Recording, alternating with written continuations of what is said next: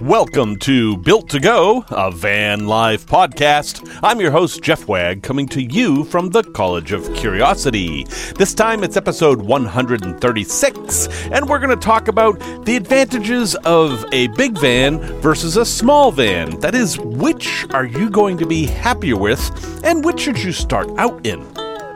We're also going to talk about the powerful tool that will help you figure out your gas mileage, the trip odometer, a tale from the road that's not mine, but is something we need to talk about, and a product review of the new tires I got that, well, we're going to talk about because I like them.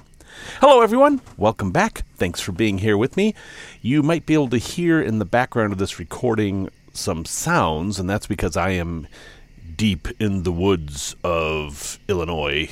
No, you know where I am. I'm on the river, of course, and it's very nice out, and the cicadas are singing to me.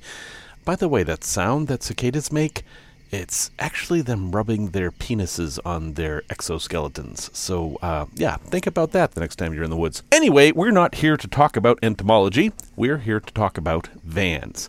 And a listener by the name of Josh contacted me and said, "Hey, Jeff, why don't you do an episode about the advantages of a small van over a large van and vice versa, since you've had both?" And I thought that was an excellent idea. So, Josh, this one is for you, and thank you for the suggestion. So, my history with van life of late, my history of van life goes back a long time, but the first van I built out myself was a Nissan NV200, a very small van. And then I sold that, and I am still perpetually, forever, working on an ambulance that was or is a Mercedes-Benz Sprinter. Quite different vehicles. An NV200 is the size of a car. It's really not any different than a car. It's basically a minivan, although it isn't a minivan. It's a tiny little cargo van. And a lot of people use them for van life, and a lot of professional companies used to build out NV200s, but they don't make them anymore in North America, so they're kind of going away. And the Sprinter is, of course, the Sprinter, the official van of van life, which isn't true at all, but it has become true enough that people, some people anyway, think of all vans as Sprinters. Oh, what kind of a Sprinter is that? It's a Ford Transit. Oh, I didn't know Ford made Sprinters. Yeah, I've seen that conversation. Anyway, I'm going to start with the big van, because the big van is simpler to understand in this context. Big vans are better at one thing, and that is space. Big vans give you more space, and this is not an earth-shattering revelation. But what might be an earth-shattering revelation is that's about the only thing they do better. Now, there are some other things, and we'll talk about that, but the big difference, the important difference, is space. Yeah, I've got tons of space in my Sprinter. To me, moving from the NV200 to the Sprinter was like moving out of a studio apartment into a mansion. I mean, I've got storage bins I don't know what to do with. I can stand up. I mean, what? You can stand up in your van? I mean, there's no comparison on space, and that space just isn't on the inside, it's on the outside too. Suddenly I have this big roof, and I can fit on a lot more solar panels. I ended up putting 300 watts of solar rather than just the 200 watts I had on the NV200, and you can do a lot more than that. That's just what I decided to do.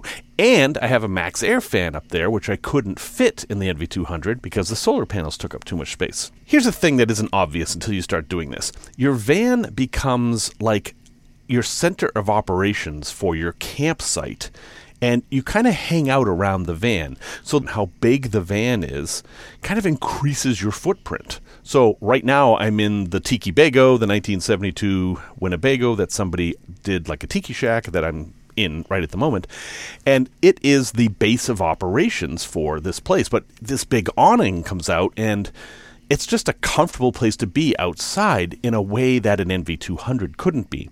Now, I don't have an awning on my Sprinter, but if I did, wow, that would be a lot better place to hang out than the NV200.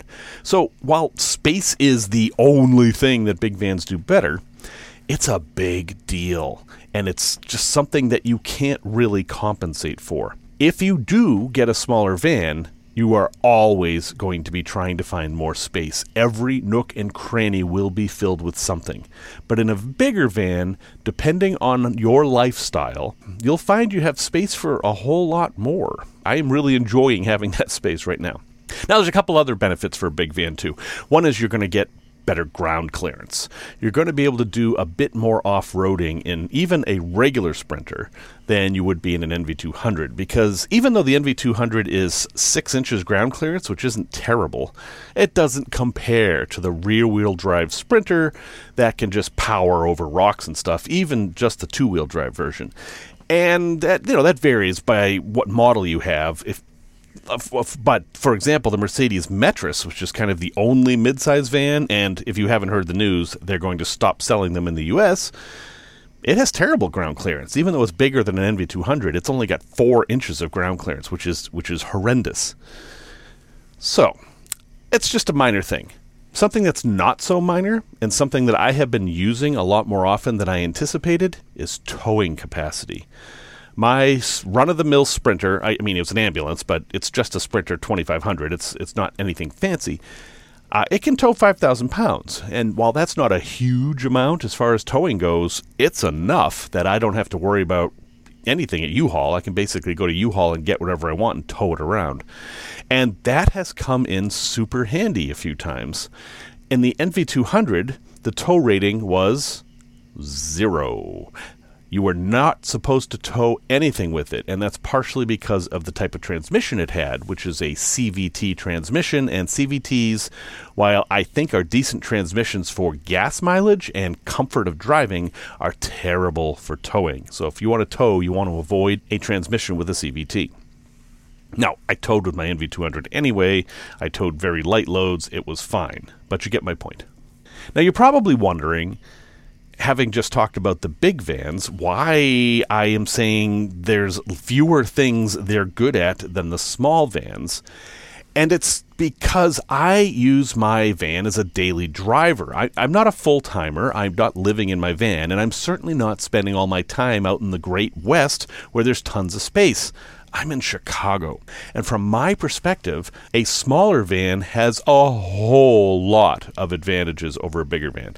For example, my NV200 was 6 feet tall, which is a little bit tall. I actually did hit the roof of a parking garage in Chicago with it, but I could get in a parking garage. I mean, this is one of the secrets of van life, is that there are times where you want to be able to park in a parking garage. I mean, people don't look for van life people in parking garages. If you need an emergency place to spend the night that's kind of safe, a parking garage might not be a bad place to look. I could go in there with my NV200. I could go to drive-thrus. I could go anywhere because it was the same size as a car. In the Sprinter, yeah, not so much. Now, I've got the Sprinter 144, which is about the size of a parking space. It's about the maximum size of a parking space. So I'm able to park basically any place that has a parking lot without any trouble, and on the street with limited success. But that's it. Any idea of a parking garage is completely gone, and I can get into maybe 1 out of every 20 drive-thrus. So I have learned to use the mobile apps to order food and have them bring the food to me rather than use the drive-thrus. And everything is more expensive with the larger van. Insurance is more. Gas is more. Tires cost more. Repairs cost more. Even tolls cost more in some place because it's a different class of vehicle. Also, some roads and bridges you can't go over because it weighs too much. There's just all these restrictions added because the vehicle's bigger. And some of those aren't obvious. For example, I just mentioned last episode, maybe the episode before, about the tires and how hard it was for me to find a place that could put the tires on my van. In the NV200, that was nothing. I could go to any Jiffy Lube to get oil changes. I could go to any tire place and they wouldn't have any trouble at all. But in the Sprinter, that's a pain in the butt. Finding a repair place is much easier with the smaller vans. So, how do you make a decision? Which one do you want? Do you want to do a smaller van or a bigger van? Well, let's talk about something else you have to think about, which is building out your van. It's easier to build out, do you know which one I'm going to say? You ready? A bigger van. it's easier to build out a bigger van. Why? Because there's more space. You have more space to work around, you have more space to plan, and you have more space to be imprecise. In a smaller van, your clearances have to be pretty near perfect. You have to be within millimeters in order to get things fit. The curved walls of the cargo compartment are going to matter a lot more. And if it's a low roof, which almost all smaller vans are, you have to think about things like, if you sit on your bed, is your head going to hit the roof? Things like that. You do not have these concerns as much in a bigger van. Now, in some cases, like my van is tall enough that it can be difficult to reach some things sometime. And if you're a shorter person, if you have the full-size Ford Transit with the high roof, you're not going to be able to touch the roof. So you've got some challenges there. But in general, I do think it's easier to build out a full-sized van rather than a compact van. What really matters is what you want to do. Consider the lifestyle you're going to try to lead in your van. If you're going to do full timing, I am going to push you towards a larger van because you're going to want that space. That's what I found in my littler van. And I know people live in vans this small and cars smaller, right? You can live in anything. But for me, I found that after spending a couple weeks in the NV200, I really wanted more space. It really started to get on my nerves that I had to take the bed down and put it up and just move everything around all the time. And, this suitcase I have to move into the passenger seat because there's no space for it when I'm sleeping. That just got really old. But if you're the kind of person who's going to be full-timing in a city and you're going to be, say, a student, the smaller van's probably going to be better. And what's going to happen is you're just not going to spend that much time in it. You're going to sleep in it, maybe wash up a bit and stuff like that, but you're going to probably eat your meals outside of it. You're going to study outside of it. If you're in a city, you've always got a place to go where you can just grab your laptop and go do whatever. You don't have to be in the van as much. If you're off-roading out west and you're going to be in BLM land, well, you're going to be in the van all the time. So think about that.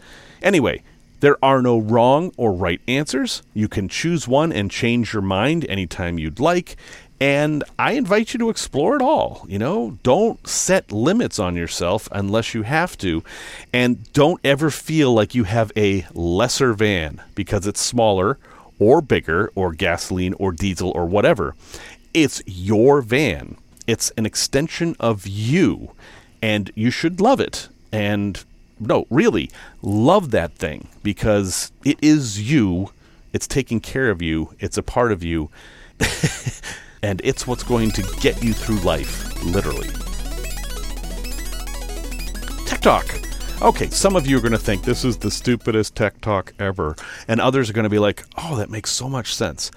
Okay, we're going to talk about the trip odometer. I got to really back up here. There's new people who listen to the show who've never heard these terms before. I'm always going to define things. And if you're an expert and that annoys you, I'm sorry, but we have to do this, right?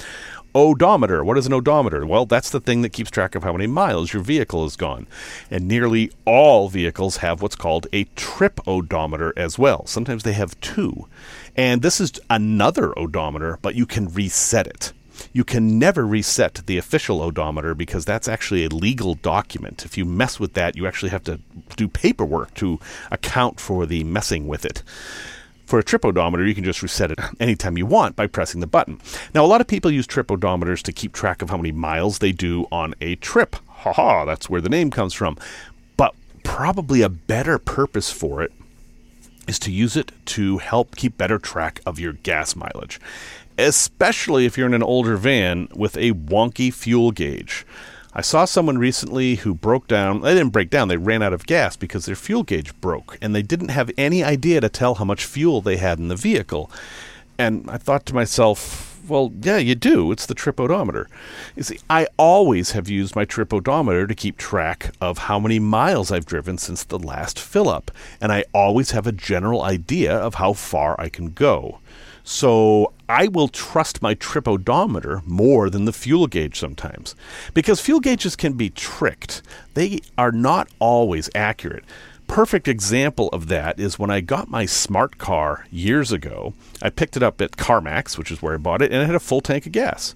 And I had to drive 15 miles home, and I almost ran out of gas on the way home.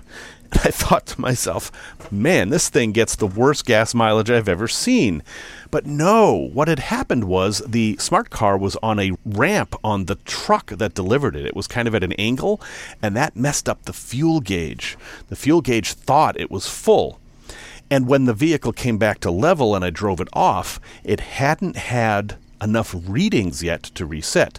See, your fuel gauge doesn't read real-time fuel. It takes an average of, depending on how it works, maybe 100 fuel levels and averages them out, and that's to compensate for gasoline sloshing.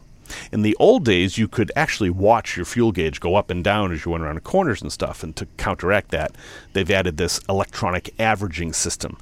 But you can trick it, and that's what happened to me. If your fuel gauge is wonky and you don't trust it, figure out how far you can go on a tank of gas. For example, in my Sprinter, it's 400 miles. I can do 400 miles on a tank of diesel. So at 350, I'm looking for a gas station, or a diesel station. We've talked about that a lot. And I think that's a good practice to get in for everybody.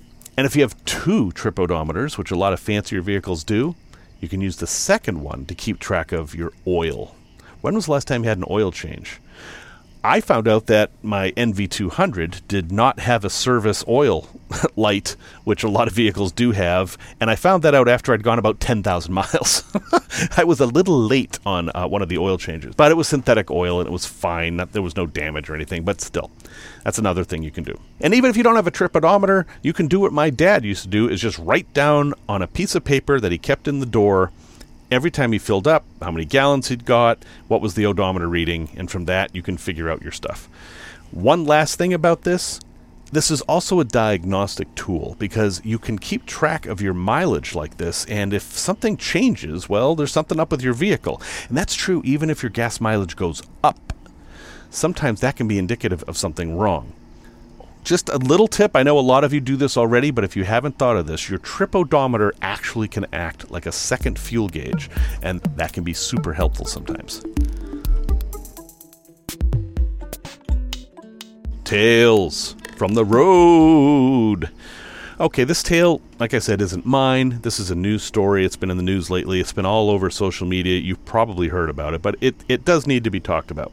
So here's the story, and for those of you in the know, this is the Walmart van fire story. It is a gruesome story. It involves death, and if you're not into that, go ahead and skip ahead a few minutes, and I will not be upset about that. Here's the situation. 2019. A gentleman with a Dodge Caravan with his wife is in a Walmart parking lot doing a bit of overnight camping, which is completely legal and fine, and there's no problem with that. It's morning. He decides he wants a cup of coffee or whatever. I don't actually know what he was cooking. He takes the stove out of his van, sets it up on the curb, makes whatever he's making, and then puts the stove back in the van. So far, so good. You could argue you shouldn't be cooking outside your van in a Walmart parking lot, but whatever. He then does a smart thing, and he moves his van. It was parked on the outskirts, and he drives it closer to the front door and nestles in amongst other cars, thus eliminating his footprint as someone who spent the night, and now he is just another customer. As it happens, he pulled up next to another Dodge Caravan, so he blended right in. He goes into the store. He leaves his wife in the car. And then, minutes later, his wife starts to notice a smell and then smoke, and she realizes that their van is catching on fire because somehow, when he put the stove back in the van, it either didn't turn off or it was too hot. I don't really understand the details there, but it basically set their van on fire. Now, she tried desperately to put the fire out, but was unable to, and the fire spread. It spread all throughout that one Dodge Caravan and then into the next Dodge Caravan. And that's where this story turns particularly tragic, because in that other Dodge Caravan, there was a 6-year-old and a 9-year-old asleep. And when that van caught on fire, they couldn't get out of the vehicle. One of them ended up dying, and the other one was permanently disfigured with burns. Horrible story. Terrible story. This was back in 2019. What had happened with the van with the kids in it is the mom had driven to Walmart and had just driven a long way with the kids, and they were very sleepy, and she thought, I'll just leave them in there for a minute as I run into the store and grab a few things. And while she was in the store, this fire happened. 2019, what happened? the police arrested the guy with the stove, the guy who put the stove in the back, and charged him with negligent fire starting, basically. I'm not sure what the right term was. And he actually served jail time. Served a few months in jail, lots of probation. He was punished for his actions. It was all negligence. This guy wasn't out to hurt anybody. He just did a stupid thing and people got hurt from it, and he paid for that. That's the end of the story, except that it isn't. Now, the mom who lost her kid and had another kid permanently disfigured from this fire has sued Walmart, saying that it's their fault that this happened because they let people spend the night in Walmart. Obviously, you now see the connection between this story and van life. All of us have probably spent a night at Walmart. I mean, it's kind of like the rite of passage. You have to spend a night at a Walmart or you're not a real van lifer. So there's been a lot of speculation about this, that Walmart's just going to say that's it, no more overnight parking, and that's already happening across the country. And basically the thought is that this is going to be the final nail in that coffin. But nearly everybody I've talked to about this thinks it's ridiculous that Walmart is being sued because there were two negligent people in this story, the first of which was the guy with the stove who was actually convicted, and the second was the mom. Folks, you don't leave your kids in the car. You don't leave your kids in the van while you go into the store. You just don't. You're responsible for them. And sure, some 9-year-olds are mature enough that you could leave them in a vehicle maybe, but it doesn't matter. If something happens, you as the parent are responsible. In fact, when this first happened, there was talk of charges being levied against the mom, and I don't know that actually happened. But now it's a few years later, and I don't know if a lawyer contacted her or what, but now she's suing Walmart. I do not think she's going to be successful, but the way lawsuits work like this is that Walmart wants this to go away as soon as possible, and since they have big bucks, they will often come to a settlement. And it's possible that this mom will be happy to get a few tens of thousands of dollars perhaps, and then that'll be the end of it, except that lawyers at Walmart now have to decide whether there is actually a problem with having people spend the night. So what does that mean for us?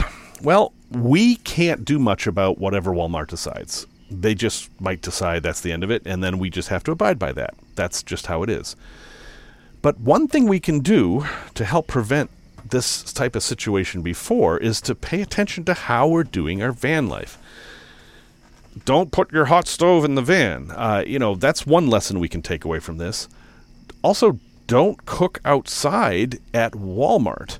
It's not a campground. It's a place to spend the night. And I will keep saying this until I'm blue in the face. If you're going to spend the night at Walmart, roll in late, roll out early, and don't do anything except sleep in your van. And yes, you should probably shop at that Walmart if you can. That is good etiquette. That's the kind of thing that's going to make Walmart happy to have people spend the night. So it's another tragic story in the news about van life. I feel terrible for this mom. I cannot imagine what she's going through. But I just can't see how Walmart could be culpable in this situation, especially given that the guy moved the van. I mean, if you think about it, he spent the night there and then moved the van. Well, he could have spent the night at the McDonald's next door and then moved the van. It would have been exactly the same situation. But somehow Walmart wouldn't have been responsible for that? I mean, his act of spending the night there really didn't have anything to do with the incident, except that maybe it attracted him to that spot or something. I mean, lawyers are very clever. Anyway, if you have thoughts, I'm happy to hear them. You can always leave notes on the podcast, or in the Facebook group is where most of the chatter happens, or in the Discord channel, or you can tweet at me or send me something on Instagram, and there's all these social medias that I have a hard time with. But you can always get a hold of me at jeff@builttogo.com. That's 2 T's, not 3, not 1. And I will get back to you as soon as I can. And if you have some interesting comments, I might share them next week. So anyway, kind of a bummer of a tale. And it's one that I hope is never actually my tale. Product review. I really love these tires. I lead a simple life. No, seriously, guys. It's impossible to do a good tire review in a podcast. Tires are very subjective, and in order to do a proper review of them, you've got to wear out a pair, and I'm nowhere near that. I've only had these things for like 2 weeks. But holy cow, what a difference it's made in my van. These tires that I'm talking about are the Nokian, that's like the phone, Nokia with an N at the end, Nokian Outpost. And they're AT tires, all-terrain. Nokian Outpost, they're a brand new tire. They've only been on the market about a year.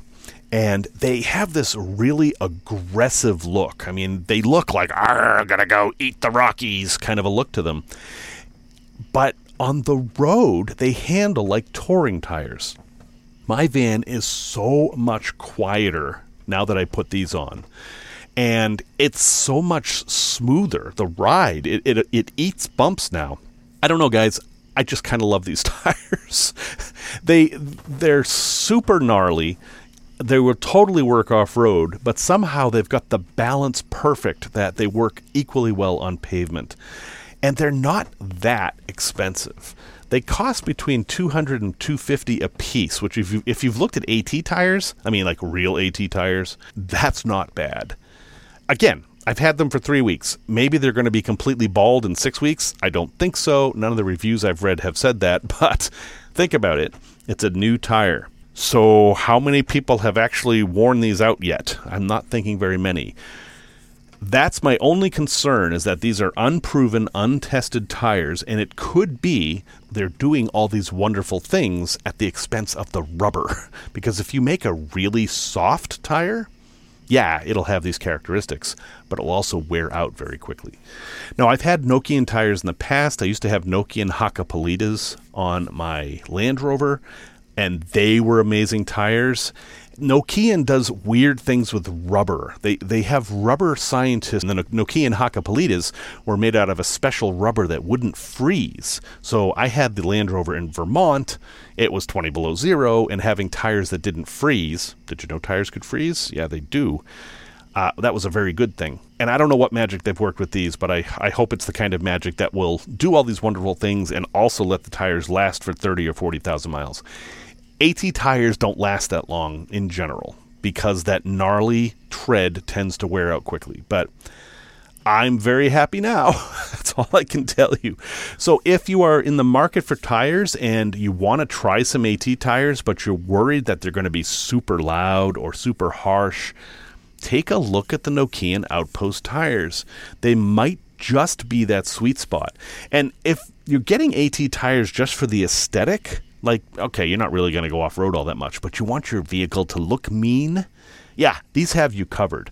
The sidewalls actually have tread on them, so that if you're in the mud, the sidewalls can help propel you through. This is a characteristic of AT tires, and these have that.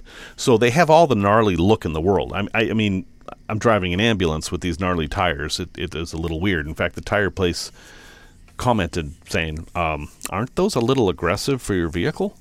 And I said, oh, no, they're not. So, anyway, that is the Nokian Outpost AT tire.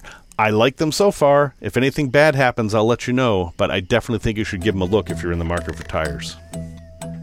Resource recommendation. Okay, this is another weird one, because that's how I am. I am taking a trip to Antarctica. I have mentioned this a few times because it's somewhat on my mind. And I'm going to Antarctica by way of Buenos Aires. I'm basically going to fly to Buenos Aires, and then I have to switch airports.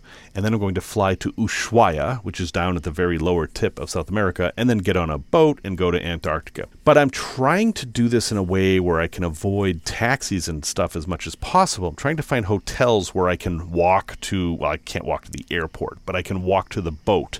And I can walk to the ferry to Uruguay, which is something else I want to do. But, I've never been to Argentina before. I've been to South America, but so what? These are different countries. Things are different. I don't know that you can actually walk from point A to point B, so I decided to do it. And I did it with my VR headset. There's an app called Wander for the Oculus, now called Meta Quest, but it's basically just Google Street View. Now, you've probably seen Google Street View on your computer. It basically shows you a 3D or a 360-degree picture of wherever your address is. But in VR, you're actually there. I mean, if you've never tried one of these VR headsets, you don't maybe know what I mean, but when you put one of these things on, you are immersed in this, and Street View is immersive. And so I used it to actually walk from my hotel to the ferry station, and from my hotel to the ship, and from the ship back to the hotel, and so on. And now I feel like I've been there. I even used it to explore the ship because somebody recorded a ship tour in VR, and to explore Antarctica. And I now have a much better understanding of what I need to do. I know where the sidewalks are. I know what the neighborhood looks like. And it's just been a really useful thing. And so I pass this along as a resource to you that if you are curious about going to a place, check out Street View. But if you have a VR headset, do it that way, because it seems to encode in your memory different, and you really feel like you're there. And this can be a bad thing, because I've done this before with other places, and what happens is that when I get there, I feel like I've already been there. And that's not really the sensation you want when you're traveling. You want something new. And I find myself comparing my memories of this place that I have never been to with how it really is. And it's this very unusual, unsettling situation to be in, and I'm not sure it's a good thing. So I think this is a useful research tool, but use it cautiously. Travel is about exploration, and sometimes it's better to just experience it yourself. I mean, that's a big part of van life, is experiential stuff. So, if you're going to go to the Grand Canyon, yeah, maybe skip the VR stuff. Just kind of do the R stuff, that is reality. Well, folks, thank you very much for listening to episode 136. Hey, if I seem distracted lately, it's because I'm doing another cruise, and you guys are certainly welcome to come. We're going to the Panama Canal. We're leaving from Miami. We're going to go to Grand Cayman and Cozumel, and then Cartagena, Colombia, and then we're going to go through the canal and hit up Costa Rica, Oaxaca, Mexico, and then finally end in LA. It's going to take 2 weeks on Serenade of the Seas, a very nice ship from Royal Caribbean. It's one of my favorite styles of ships they have. It's fairly affordable. You can do this for less than $2,000 a person.